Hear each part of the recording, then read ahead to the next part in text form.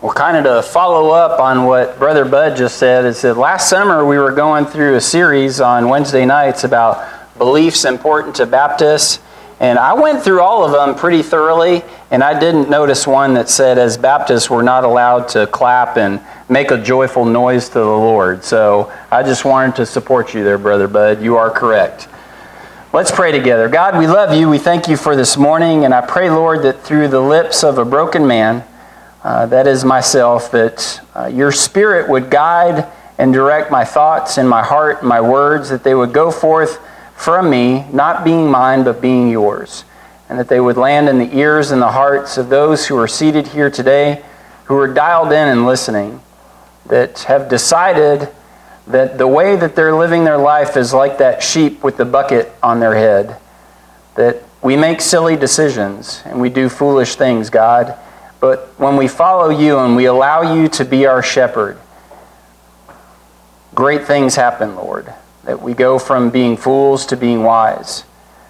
We go from being dead to being alive.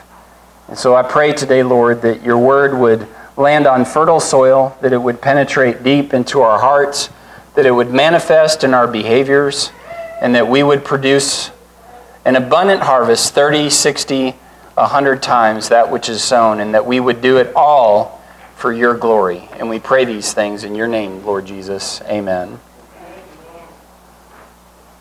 Well, we have been in the Gospel of Matthew, and even last week we were celebrating the resurrection of our Lord Jesus Christ. I don't know, was I the only one who was excited about that? I was pretty excited. We got up to Matthew chapter 5, and then we kind of did the spoiler alert. So if you're a new Christian and you didn't know, maybe you're not even a Christian yet, and we were only on chapter 5 of Matthew, and then we fast forwarded to the end, and then you found out Jesus is crucified, died, was buried, and he was raised on the third day. It happened. And all God's people said, Amen. Well, we are back in the Gospel of Matthew, and we are still in chapter 5. And we will be in verses 38 to 42 today. You see the slide up here, it has go the second mile, Matthew 5, 38 to 42, and there's some spray paint on there, crossing out mile 2, some graffiti. And it says, don't go the second mile. I posted that out on social media. I didn't get any negative responses. I didn't get anyone that questioned why it was out there. And that really kind of makes me wonder. Like, Pastor, are you kind of going off the rails a little bit? That you're taking some liberty with God's Word? Or maybe y'all just trust me so much that you know me so well that you just know that I'm going to reel it back in. And I hope the latter of those two is the reality. So we're going to be in Matthew 5, 38 to 42. And I just wanted to ask y'all on the front end, if Jesus came and we had to stand in court today or tomorrow, is there evidence from the actions within your life that would convict you in a court of law? Would your phone records reveal? If there was a CSI team, an investigative team that went into your life and started turning everything upside down, and they looked at your phone records, what would they reveal? What about your credit card receipts and the way that you spend your money, your bank account? What about the testimony, and this is a very difficult one, of our neighbors, of our coworkers, of our friends, of our family, people within the community, that we can maybe put on a good face here on Sunday, and then when we go back out into the community for the rest of the week, there's not a single shred of evidence that would convict us of being a Christian. See, last week, as we were reading from Matthew's Gospel, that angel came down, he rolled away the tomb, the two women came forward, and he said to them, "Fear not, fear not." And I put a slide up there last week that said, "Warning, this may not apply to you." See, if you're not someone who's living the way that Mary Magdalene and the other Mary lived their lives, pursuing hard after Jesus, then maybe, wink, wink, nudge, nudge, maybe fear not doesn't apply to you. We said towards the end of the sermon that it's supposed to be lived out with our lives and not just our lips. So we've been in this Equip series. We started off in chapter 1, and I'm not going to go through all of the old sermons, so you don't have to worry about that today. But in chapter 1, Jesus comes as the new Genesis, right? The first 2 words of Matthew's gospel. Jesus is the new Genesis. See, we don't just simply need an infinite number of resets in our lives. We don't.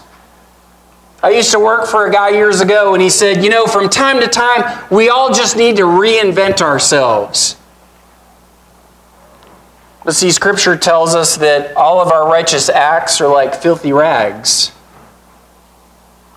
All of our righteousness, all of the things that we would present to God and say, this is my righteousness, God, apart from you, that it amounts to filthy rags. There's a much more in-depth and explicit translation of that passage of Scripture that I'll leave out for now. But that's what we bring forth to God. And I just wonder, if Jesus really is the new Genesis, is that the way that we're living our lives? Do we simply want to use Jesus as the infinite reset button like a little kid learning how to play a video game? Or is Jesus the new Genesis in our lives? And all of the old stuff is gone, that we've been made new, that we've been born again, and that we're pursuing hard after Him? I wonder. See, these magi traveled. Jesus identified in chapter 3. Jesus defeated Satan. And as the story goes on, Jesus called His disciples. In chapter 4, He called Peter and Andrew and James and John. And He said to Peter and Andrew in verse 19 of chapter 4, "Follow me, and I will make you fishers of men." See, you're going to do something new with your lives. He used it in a context that explained to them in language that they understood. If I'm going to talk to a fisherman, I'm going to speak to that fisherman in a language they can understand. You understand what it is to fish. You throw your net out, you make a big catch, and then you reel it in. I want you to do that with people. See, if you're going to follow me, that's what it looks like. It doesn't just simply mean that you go home, that you're selfish, that you live your life for you, that we're the selfie generation. Everything's about me. I am the center of the known universe. And I just wonder, is there evidence that would convict us to the contrary? That's the work. The work is to be a fisher of men. And then Jesus taught in that next section of chapter 4. Jesus taught and He preached and He healed. And He went into the section of the Beatitudes. And He said to the disciples, these 4 that He pulled off to the side, and He said, "Blessed." We call that section the Beatitudes because over and over and over again, Jesus said, "Blessed are those who are poor in spirit. Blessed are those who mourn. Blessed are those who are gentle, who are hungry. Blessed are those who are merciful. Blessed are those who are pure in heart. Blessed are those who are peacemakers. Blessed are those who are persecuted." And see, Jesus' point in that whole section is we are truly blessed when we function as God intended. Especially in the face of persecution. See, we in our country, in the United States, where we think we've got it so bad, it's one of the wealthiest nations in the entire world. We think we've got it so bad, because we think that we face persecution, and we don't. We don't face persecution. We don't really face persecution at all. Not like people in China and in India and in Pakistan and in certain countries in the Far East and the Middle East, where it's like just to be known as a Christian means that you lose your life. They'll take you somewhere and they'll chop your head off, or they'll throw you in prison in a dark hole and you're completely forgotten about for the rest of your life. See, we've got it kind of easy. And we walk around And because we don't face persecution on a moment-to-moment basis, Christianity just kind of falls into the background. And the things that are the most important in our lives are careers, and our kids' soccer games, and piano practice, that those become the things that we labor about, that we stress about. Oh, is Johnny or Susie going to make it to the state team? Are they going to make it to varsity? And in the grand scheme of things, folks, I know I'm going to burst some bubbles, but it doesn't matter. It really doesn't matter. It doesn't. It doesn't matter if you get the promotion. It doesn't matter if Johnny or Susie makes it on that special team. It doesn't matter. What matters is that we function as God intended, especially in the face of persecution. And then see, Jesus said, and later in chapter 5, in verse 17, he said, don't assume. And he said that because as those sheep with the buckets on their heads, that, can I be really just quite honest and frank and transparent, is that we're idiots. I'm saying we, that's self-included. We're idiots. Is that we miss the simple commands of structure. Jesus says, do A, and we do B, C, D, G, E, F, all the way to Z, but we never do A. And then we reinvent what Jesus said, we reinvent the context, and we say, well, that doesn't really apply anymore. What Jesus really meant was this. And we bend over backwards to prove to ourselves that the things that Jesus said don't really apply. And Jesus started off this section saying, don't assume. Don't assume, because if you do, if you make a bunch of assumptions, the point that Jesus got to in verse 20 said, is that you won't enter into the kingdom of heaven. Because if you make assumptions, what you're doing is the exact same thing that the scribes and the Pharisees and the Sadducees and all of the religious leaders do. That's what they do, is they make assumptions. We've got Abraham as our father. We're good. Add to the list of assumptions that we make. We have countless number of denominations that allow us, hey, let's just find one that suits me. And in Scripture it says that in those later times that what we're going to do is we're going to surround ourselves with pastors and teachers. They're going to tell us what we want to hear. They're going to tickle our ears. That's why I love it when people come up to me after the service on Sunday and they say, Pastor, you stepped on my toes again. And I say, well, thank you for telling me, because that means I was preaching the Word. When people come up to me and they say, Pastor, that was a dandy sermon, I ask them, what does that really mean? What does it really mean that it was a dandy sermon? Does it mean that you got fired up and excited about it? That you felt like I was patting you on the back? Because that's not what I was doing. The way it turns out to be a dandy sermon is that you go forth from this place out into the world and you fish for people. And you bring them into the kingdom of God from death to life. That's what makes it a dandy sermon. For I tell you, unless your righteousness surpasses that of all of those religious leaders, all of those people who think they had it, you'll never enter into the kingdom of heaven. And we say, well, Jesus didn't really mean that to me. He didn't really mean that, because what I heard from a pastor one day is that if I prayed a specific prayer, and if I said, I give my life to Jesus, then I'm in heaven. The cross, my debt is paid, I'm good, right? And that's not what Jesus has to say. Jesus goes on in verse 21. You've heard it said. Y'all ever think about that? You've heard it said. You've heard it said.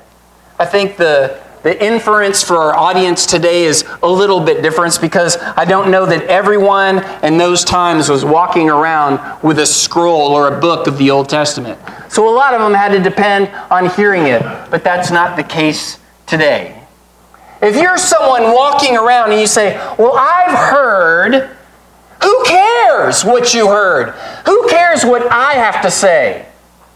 If you're banking your eternal security, your eternal destination to be in heaven or in the fires of hell for all eternity, I would think that you would want to go into this book and you would want to find out for yourself, what does it actually say?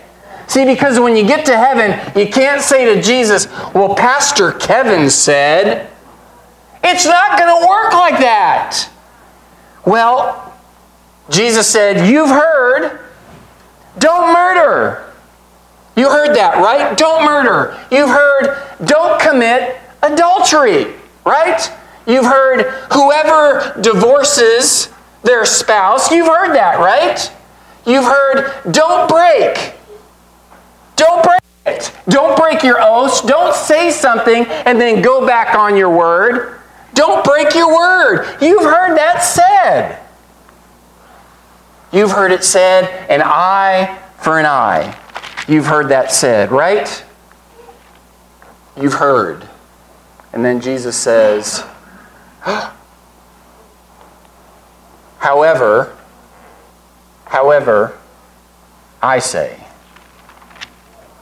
However, I say. So that brings us up to where we're going to read today's scripture. Matthew chapter 5, 38 to 42.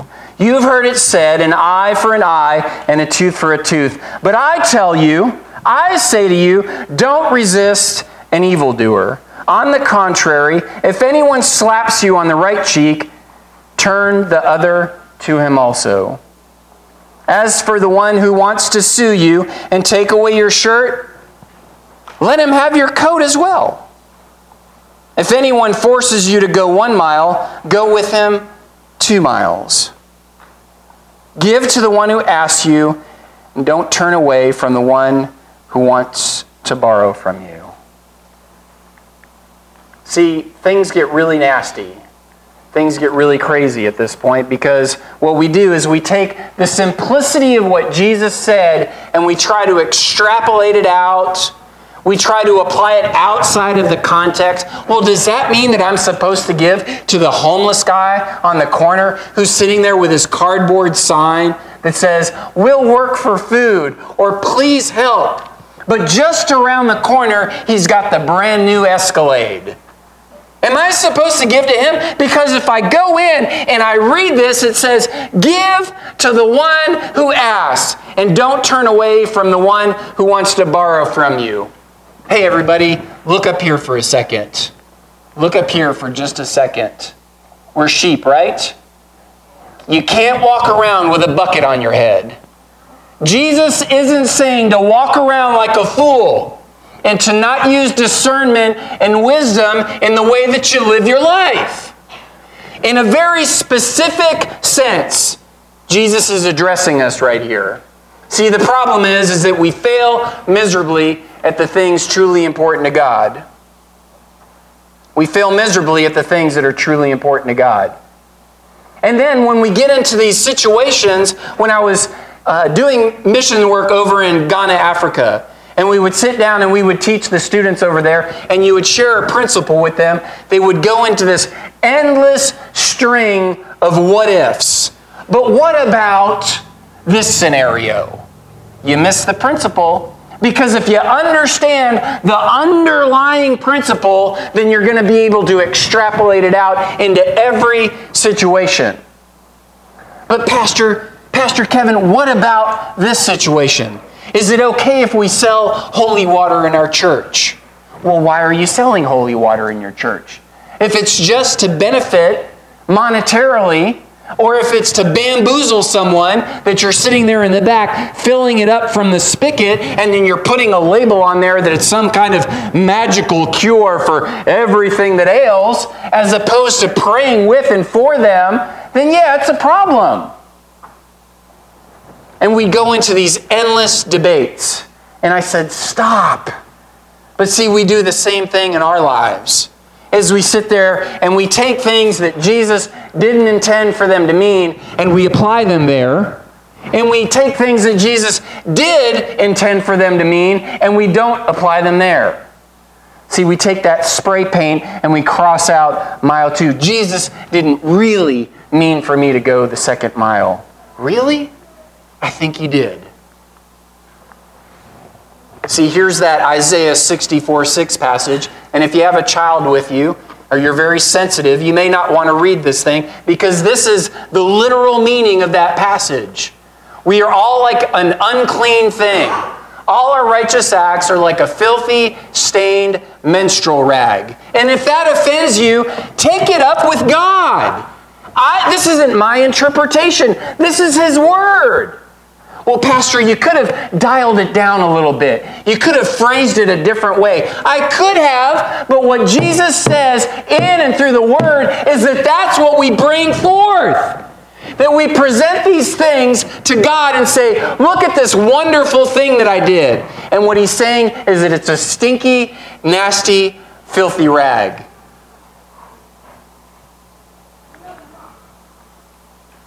Here's another good one. Great passage from Proverbs 26:11. As a dog returns to its vomit, so a fool repeats their folly. I just love God's Word. See, because we can dance around and we can look at the pretty parts and we can ignore the other stuff, but God says, stop acting a fool. Because when you do, you're like that dog that goes out there and eats the wrong, nasty stuff, and then they hurl it up, and then the dog's bright idea is that made me sick. I had to vomit it out because my body rejected it, but now I'm going to go over and I'm going to consume it again.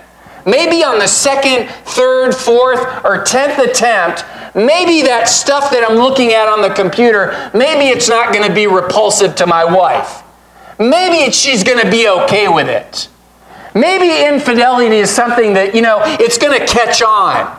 Maybe we'll join a swingers group or something. It'll be okay. No, it's sin. It's vomit. Stop going back to it. And see, each and every one of us has something in our lives that we continue to go back to over and over and over again. See, Jesus said, you've heard it said, an eye for an eye and a tooth for a tooth. It says that in Scripture. It says it. But see, we take the wrong application. We take the wrong application, and what we do as individuals is what we start to do is say, I deserve it. I deserve revenge. I deserve some kind of, payback for what somebody's done to me. If you get slapped on the cheek, is it really the end of the day if somebody embarrasses you? If someone shames you a little bit, that's what that is. See, because if it really meant that somebody leans back from Minnesota and slugs you in the face, then Jesus would be a liar. Because when He went to the cross, as He was going, He was punched in the face and He opened His mouth and He didn't turn the other cheek. See, He's not talking about that. So you as a Christian, if you have somebody that you work with and somebody has really done you wrong, somebody has completely undermined you at work, and then they walk up and they say, hey, Brian, aren't you just supposed to turn the other cheek? You can say, no, you're a fool because you don't understand Scripture. You're a fool because you don't understand Scripture, and you take things in bits and pieces and you cut and paste your own theology. See, but as Christians, if we get insulted a little bit, if we take a little slap on the cheek, what Jesus is saying by turn the other one, maybe it's literal, but maybe it's metaphorical. Maybe it's a word picture that allows us to see that maybe the things that really bother us the most, that maybe they're just not a big deal. Maybe in the grand scheme of things, of Jesus coming to earth, going to a cross, torn and bloodied, and when your neighbor posts something on Facebook or on some sort of social media that you get all bent out of shape about it and you gotta stay awake at night, and it's something that it just fans the flames of the fire, and we get all bent out of shape about it. And it's an opportunity that we get to turn the other cheek and say, you know what, it's really not that big of a deal in the grand scheme of things. As for the one who wants to sue you and take away your shirt, does anyone in here just have a single shirt? Raise your hand, please. Does anyone have just one shirt? That was the case here as well. Oftentimes you had more than one undergarment. And what Jesus said is that if someone wants to take something that's not really that big of a deal, I'm not going to go up to someone and say, hey, why don't you give me the keys to your house? Because the Bible says, give to the person who asks, right? And if you're really a Christian, then you should give me the keys to your house.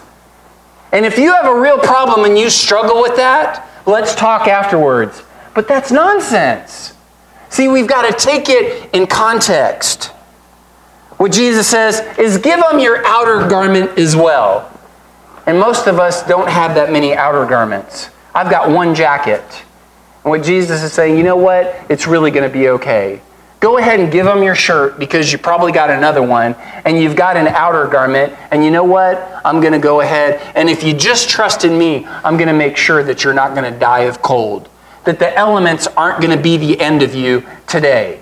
So when that petty person who wants to make something out of nothing, go ahead and give in to that person and demonstrate love. That's what Jesus wants us to do. If anyone forces you to go 1 mile, go with them 2. See, in those days, the Roman soldiers, they could come along and they could ask anyone that they wanted to. They could say, hey, Lavelle, I need you to come over here and pick up my stuff. And you were required to carry their stuff 1 mile by Roman law. You had to do it. Indentured servitude. And what Jesus is saying here is that instead of bemoaning and complaining and, like asking a teenager to pick up their room, the humanity of it all. Really? To pick up your nasty stuff in your room? To do that is really going to be the end of the world, but somehow, when it's the things that you want to do, Mom, Dad, and the little sweet face comes out and the hearts are popping over their head. Would it be okay if I went over to Susie's house? No, it's not okay. Get back in your room and clean it like I asked you to do. Unless you're one of those parents that says, okay, well, I'm going to count to 3 and it better get done. Okay, well, next time, I guess so. I want you to remember, I'm going to take those keys away from you someday. Yeah. If anyone forces you to go 1 mile, go with them 2. See, because those Roman soldiers were part of that audience that Jesus was saying, I want you to be fishers of men. And when Mike comes along and he says, hey, you there, Kevin, I want you to help me carry my stuff, I'd say, you better believe I will. And you know what I'm going to talk to Mike about for those 2 miles? Maybe 3, maybe 4, until he asks me to put his stuff down and leave him alone. I'm going to talk to him about my Savior. But that's not how we live our lives, right? We take out that spray paint, mile 2. Boy, that would be really inconvenient, right? To go an extra mile. See, in a culture that they lived in, to walk a mile was nothing. Nothing at all. So to go 1 more mile, you could walk 20 miles in a day, easily. So to go 1 mile for someone who's protecting your country, who's causing you to live in security and safety. I wonder how many times those of us who live in this country, we've ever done anything for soldiers or for those who are law enforcement officers. And we think it's a big deal. Well, I bought them a cup of coffee at Starbucks. What did that really require, right? If you've done it, if you've even done it, if you've even thought about it, walking up and taking your debit bead pad. And then at the very end, give to the one who asks you, and don't turn away from the one who wants to borrow from you. See, all of these things, Jesus wasn't talking about the person that comes over and says, hey man, I want the keys to your new car. Hey man, can I go ahead and take your boat out? No, he's talking about small things. He's talking about small things. And the person that maybe you've loaned the chainsaw to, and they kept it and never brought it back, if you continue to do those things, you're being a fool. You're not being a good steward. So the point of all of this, what Jesus is trying to teach us,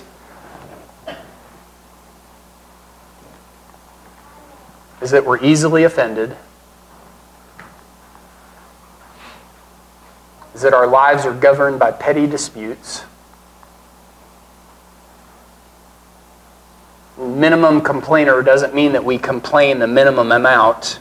It means that it takes the minimum amount of stuff to get us to complain. We complain about everything. And that we're blessing holes. See, when God blesses us with something, we always think of it, well, that's for me. God must have given me that car, that house, that property, that job, those kids, that opportunity, that bonus at work. That's for me, right? So it's time for a vacation. It's time for good stuff for me. We're blessing holes. So we already looked at the problem. And Jesus tells us what the solution is. The solution is that we die to self, we pick up our cross, and we follow Jesus.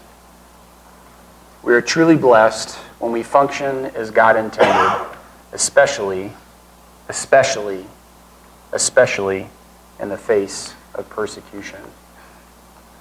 We've talked about in the past, and I want to make sure that every time I preach that people hear the gospel. And the gospel is that human beings come into this world separated from God, and we have a need. Romans 6:23 tells us that for the wages of sin is death. The wages of sin is death. See, those filthy rags that we bring forth to God, and we say, God, look at these great things that I've done. He says that it's filthy rags. And the wages of those filthy rags, our deeds, is death. But the good news is we have life in Christ. The gift of God is eternal life in Christ Jesus our Lord. That's the second part of Romans 6:23. So as we think about that, as we think about being disciples of Jesus, the work that He's called us to do, if anyone forces you to go 1 mile, go 2. Is that a reality in our lives? Are we living that out? The second mile.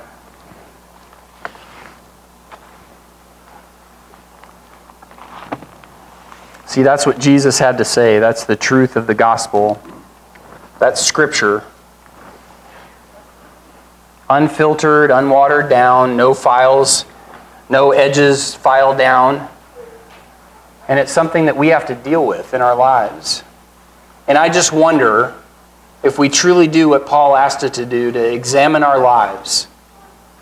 Is that how we're living? When we go forth from this place, maybe even while we're here, who are you serving? Who are you serving here? How are you serving here? And when you go forth from here, are you truly loving God and loving others? Are you going the second mile? Father God, we love you. We thank you for the opportunity to gather here in this place today, that your Spirit shows up every time that the word is preached. We thank you for that, God, because as Moses said in Exodus, don't send us from here if your presence doesn't go with us, God. There's nothing that we desire in and of ourselves, even as a church. We don't want the name of poetry to be made famous. We want the name of Jesus Christ to be made famous for your glory. So God, I ask that today, if there's someone who doesn't know you, if there's someone who's maybe been living their life separate from you, that they've turned their back from you, that they would repent, that they would turn from their sin, from that life of foolishness. They would turn to you, that they would be born again, and they would experience life, and they would experience it abundantly.